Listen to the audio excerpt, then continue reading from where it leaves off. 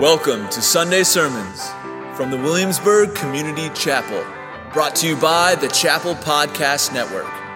Let's open our Bibles to 2 Kings chapter 5, verses 1 through 14, and I'll read verses 12 through 14 for us now, as we prepare to hear from Claude Marshall as he helps us learn how to recover from sickness.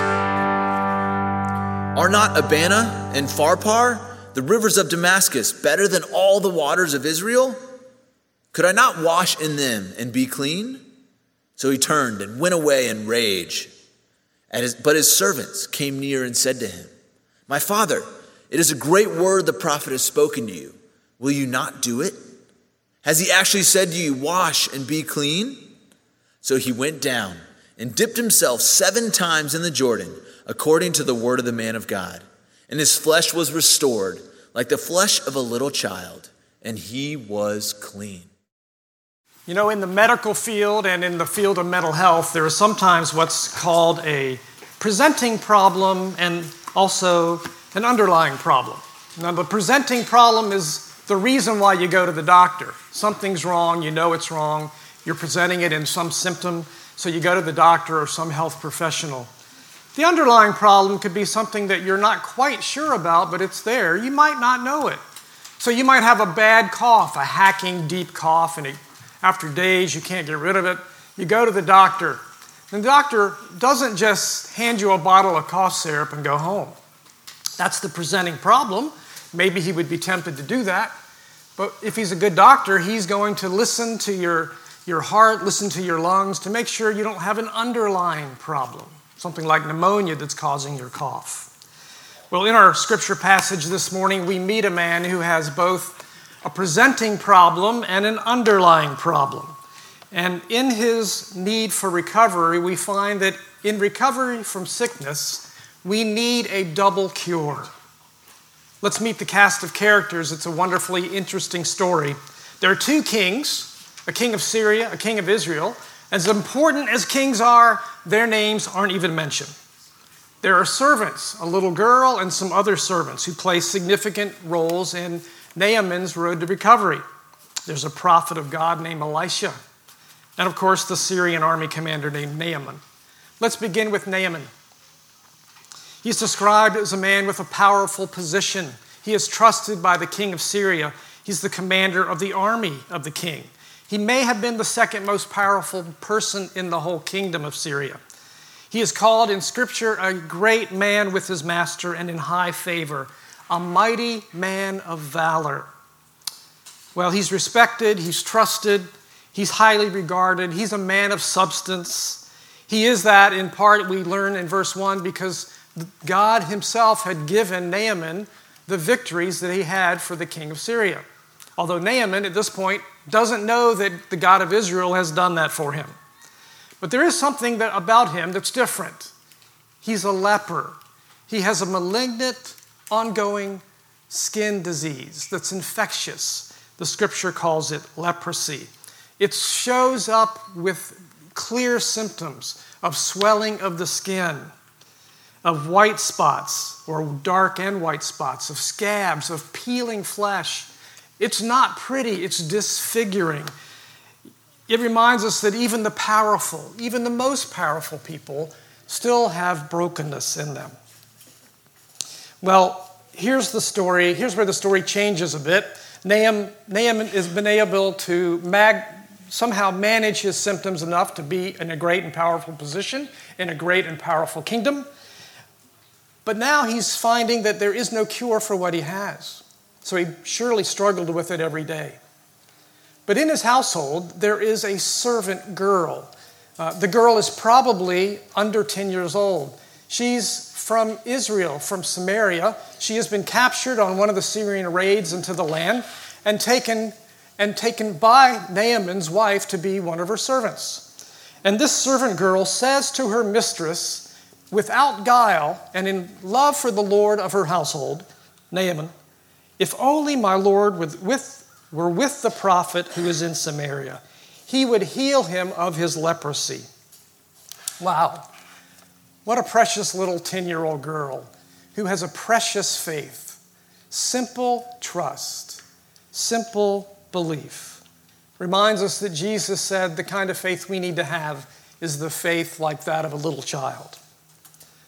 Well, remember that Nahum's wife, when she tells him from the story that there is a possibility of healing, that in fact my servant girl says that there's someone you can go to, back in Israel, which is, of course, enemy-occupied territory, Nahum reports this to the king, which shows that he's desperate enough.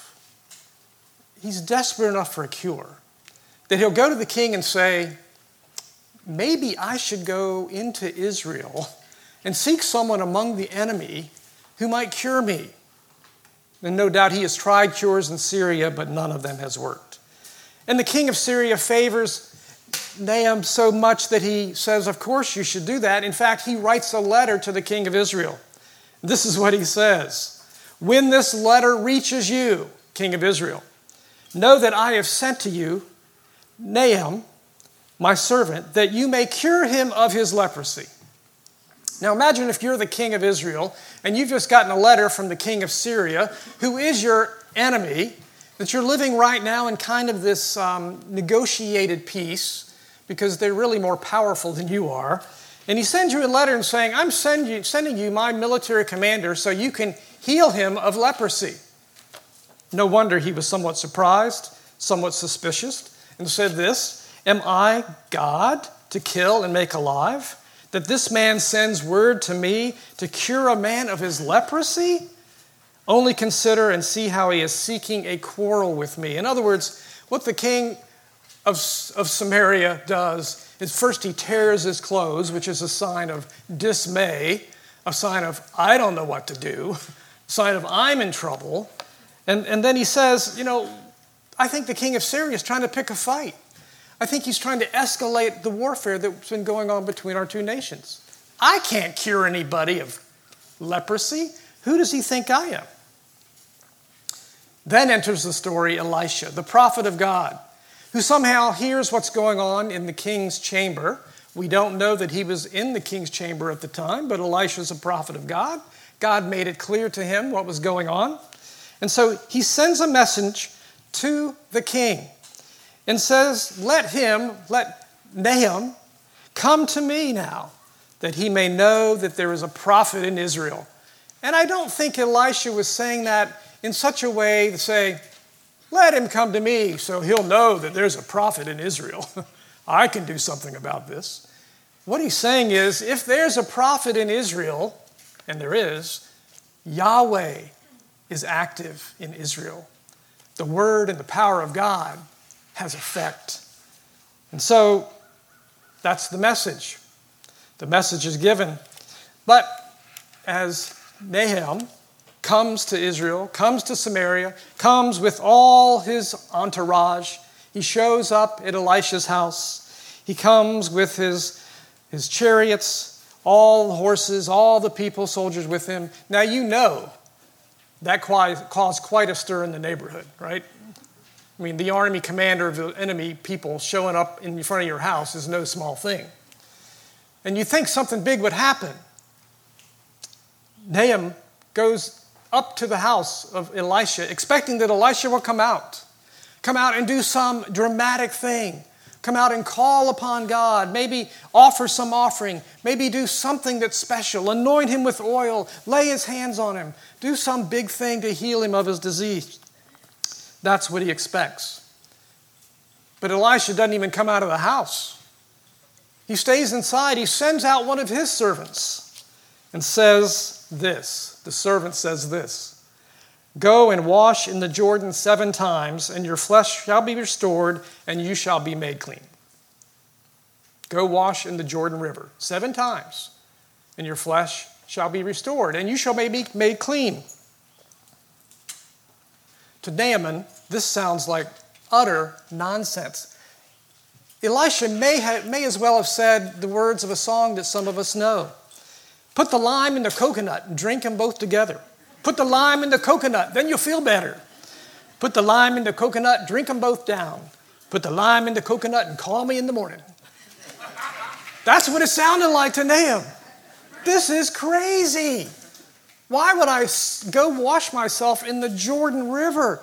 Aren't the rivers in Damascus better than that? The rivers in Damascus flow with clear, cool water from snow-covered mountains around the city. The Jordan River in parts of Samaria look a lot more like a muddy creek than a real river. I'm not going down there.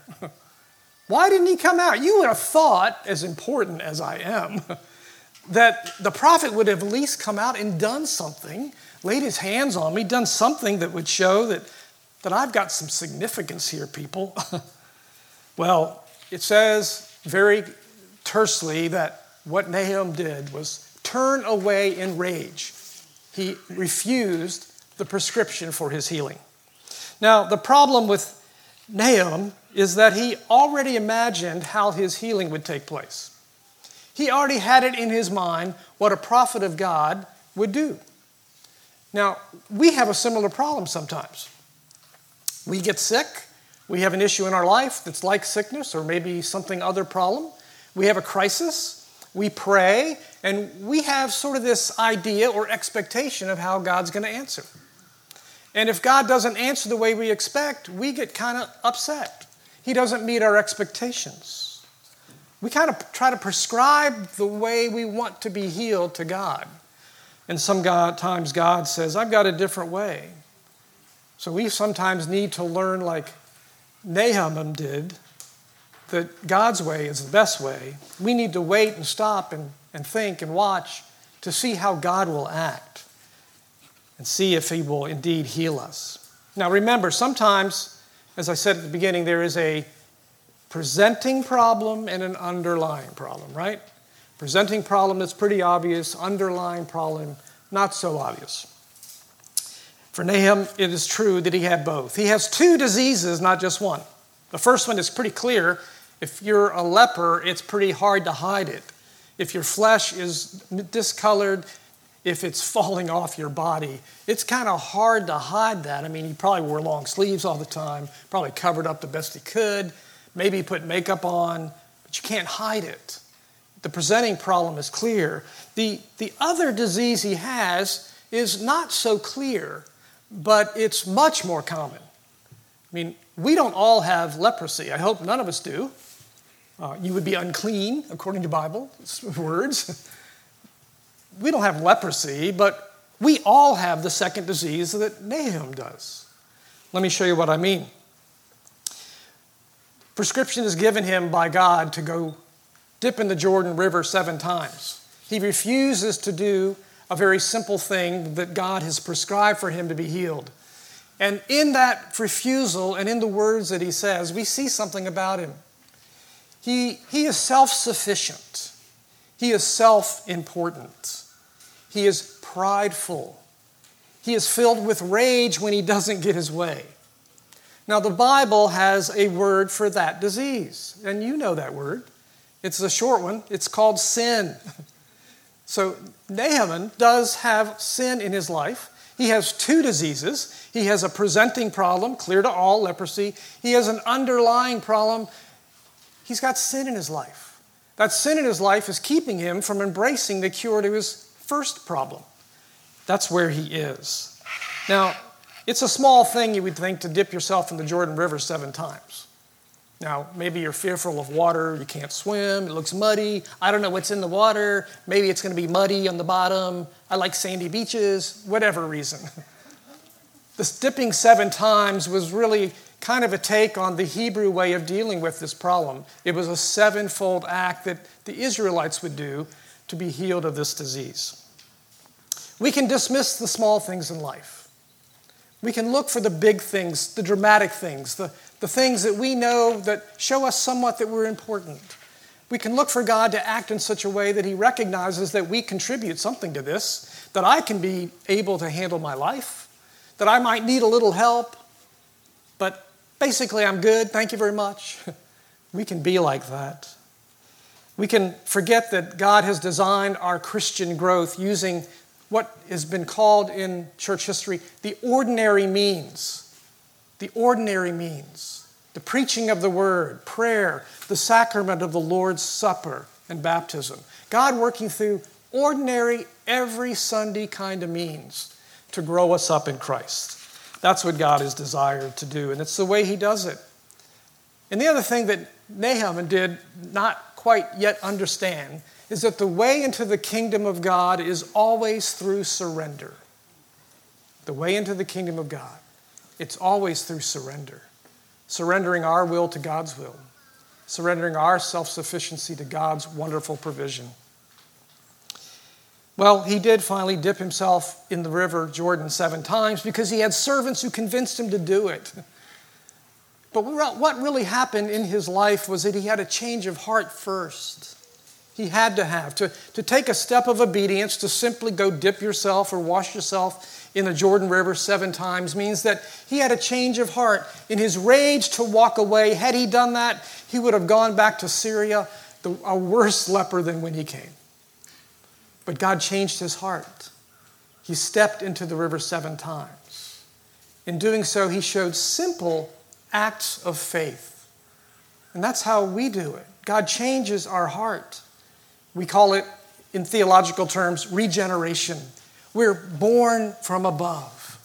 And then we take steps of faith to follow and trust in Christ. Well, many of us in our lives will face times of need to be recovering from sickness. Many of us will. I'm currently in one of those times. At the end of January, I was diagnosed with cancer of the prostate, which is the second most form of cancer that American men have. Many men sitting here have had it. Many of you probably have it, don't even know it. Many American men who have that particular type of cancer don't ever know it. It's usually very slow growing. It doesn't really affect life. Many men who have prostate cancer die of something else. It doesn't really change their life. So when I was diagnosed, the doctor at first said, we got this. It's an easy thing. We'll do a surgery. It'll be robotic. We'll take out your prostate. You'll get on with life, which sounded pretty easy to me. I can do this. I'll be out a couple days, maybe a week. No problem. And then after some scans, you get all kinds of scans before you do anything. You got to have your body looked at all over. It was discovered that the particular type of prostate cancer that I had was, as the doctor described it in his office, very high risk, stage 4, advanced metastatic cancer. Well, that wasn't what I was expecting to hear. And then he said something else that I wasn't expecting to hear. And he said exactly these words as he walked out of the exam room. He said, "You've been dealt a bad hand. It's not your fault." And I sat there waiting for the nurse to come give me the paperwork to leave, and I thought, I've been dealt a bad hand. Well, yeah, it feels like that. This isn't the hand I thought I had been dealt. But then the second part, it's not your fault. I thought, if it's not my fault, whose fault is it? But then I kind of leaned back into my theology, to what I know about God, and realized it's not a matter of fault. I have been dealt a hand that seems bad, that I didn't want to have, but I know God.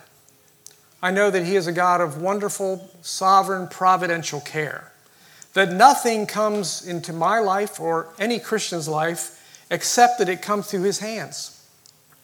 And I can trust His hands. Now, it isn't what I wanted, but I can trust Him because He is a loving God. He will care for me. So it's not my fault. It's not the hand I wanted. But yes, I can believe that He is sovereign over every single cell in my body. He's sovereign over every molecule and atom in the entire universe. Nothing happens apart from His loving care. So I knew that answer, and it helped a while. But I did decide early on and through the early part of the process, in my head I still thought, well, I got this. I still have to have a surgery, a different one. And then I'll have a treatment that will go on every day, an ongoing drug regimen that I'll have to take as long as I live or as long as it works or whatever happens. And who knows, maybe Jesus will heal me in a miraculous way. And so for some time I talked to my wife and said, well, we'll tell the people who have to know, family, a few friends, our small group, probably the chapel staff that I work with that have to know, my bosses, etc. And then I remember one day having a conversation with God, with Jesus, one morning in my quiet time, kind of arguing a bit about the hand I'd been dealt. It's like, well, Lord, this isn't what I expected. I mean, I think I've got this, but it's not what I expected. I'm kind of wondering why you would do this, because, I need to work, and I've got work to do. I have to care for people. I'm a pastoral care pastor at the chapel. I need to care for people. I need to have the strength and energy and the health to do it. And in my arguing with God, I was doing all the talking, by the way. Jesus interrupted. He interrupted the way Jesus often does in the Gospels. He often will talk with people, sometimes particularly people he's about to heal, and he'll simply ask them a question. Jesus asked me a question. Now, I wasn't reading it in the Bible.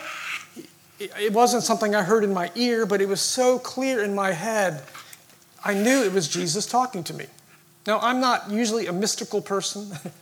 I do listen for his voice. He does speak, as he does to any Christian at times. This was as clear as it could possibly be, a very simple question. It was this: why won't you let me care for you?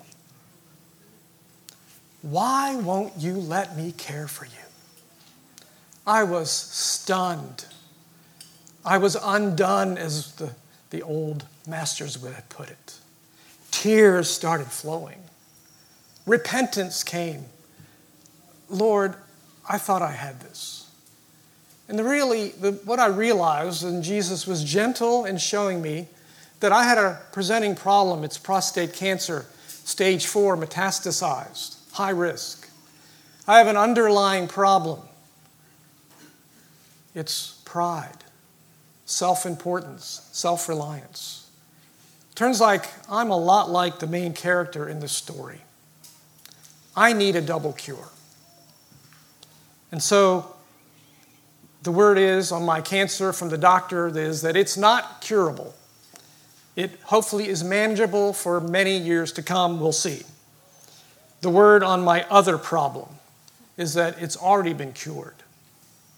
This is what the Apostle Paul said about it in Ephesians 2, verses 4-7. But God, being rich in mercy, because of the great love with which he loved us, even when we were dead in our trespasses, made us alive together with Christ. By grace you have been saved, and raised us up with him in the heavenly places in Christ Jesus, so that in the coming ages he might show the immeasurable riches of his grace and kindness towards us in Christ Jesus. Well, I will continue to struggle with my cancer treatment. It's not easy. It's been hard to go through this physically, mentally. I will continue to struggle with my sin nature. It's not easy. It's hard to put sin to death every day. It's hard to do that. I know that. My recovery from cancer is hoped for, but it's not sure. My recovery from sin is guaranteed. Again, the Apostle Paul, Ephesians 1, 13 and 14. Because in Christ I have been sealed with the promised Holy Spirit, who is the guarantee of our inheritance until we acquire possession of it to the praise of his glory. So, do you need recovery from sickness? Jesus is a great physician. He meets us in our need, whatever it is. And our part is probably to surrender. Surrender our pride, our self-reliance, our self-importance, and trust in his loving care. To open ourselves up to his surgical precision as he makes us new, both now and forever. Would you let him do that? He will use even his table this morning, the ordinary means of grace, in the process of making us all new. Amen. Thank you for joining us today. Here at the Williamsburg Community Chapel, we are all about making disciples of Jesus Christ. So wherever you are on your spiritual journey, we are ready to help get you connected to Christ and his community. Have a blessed day.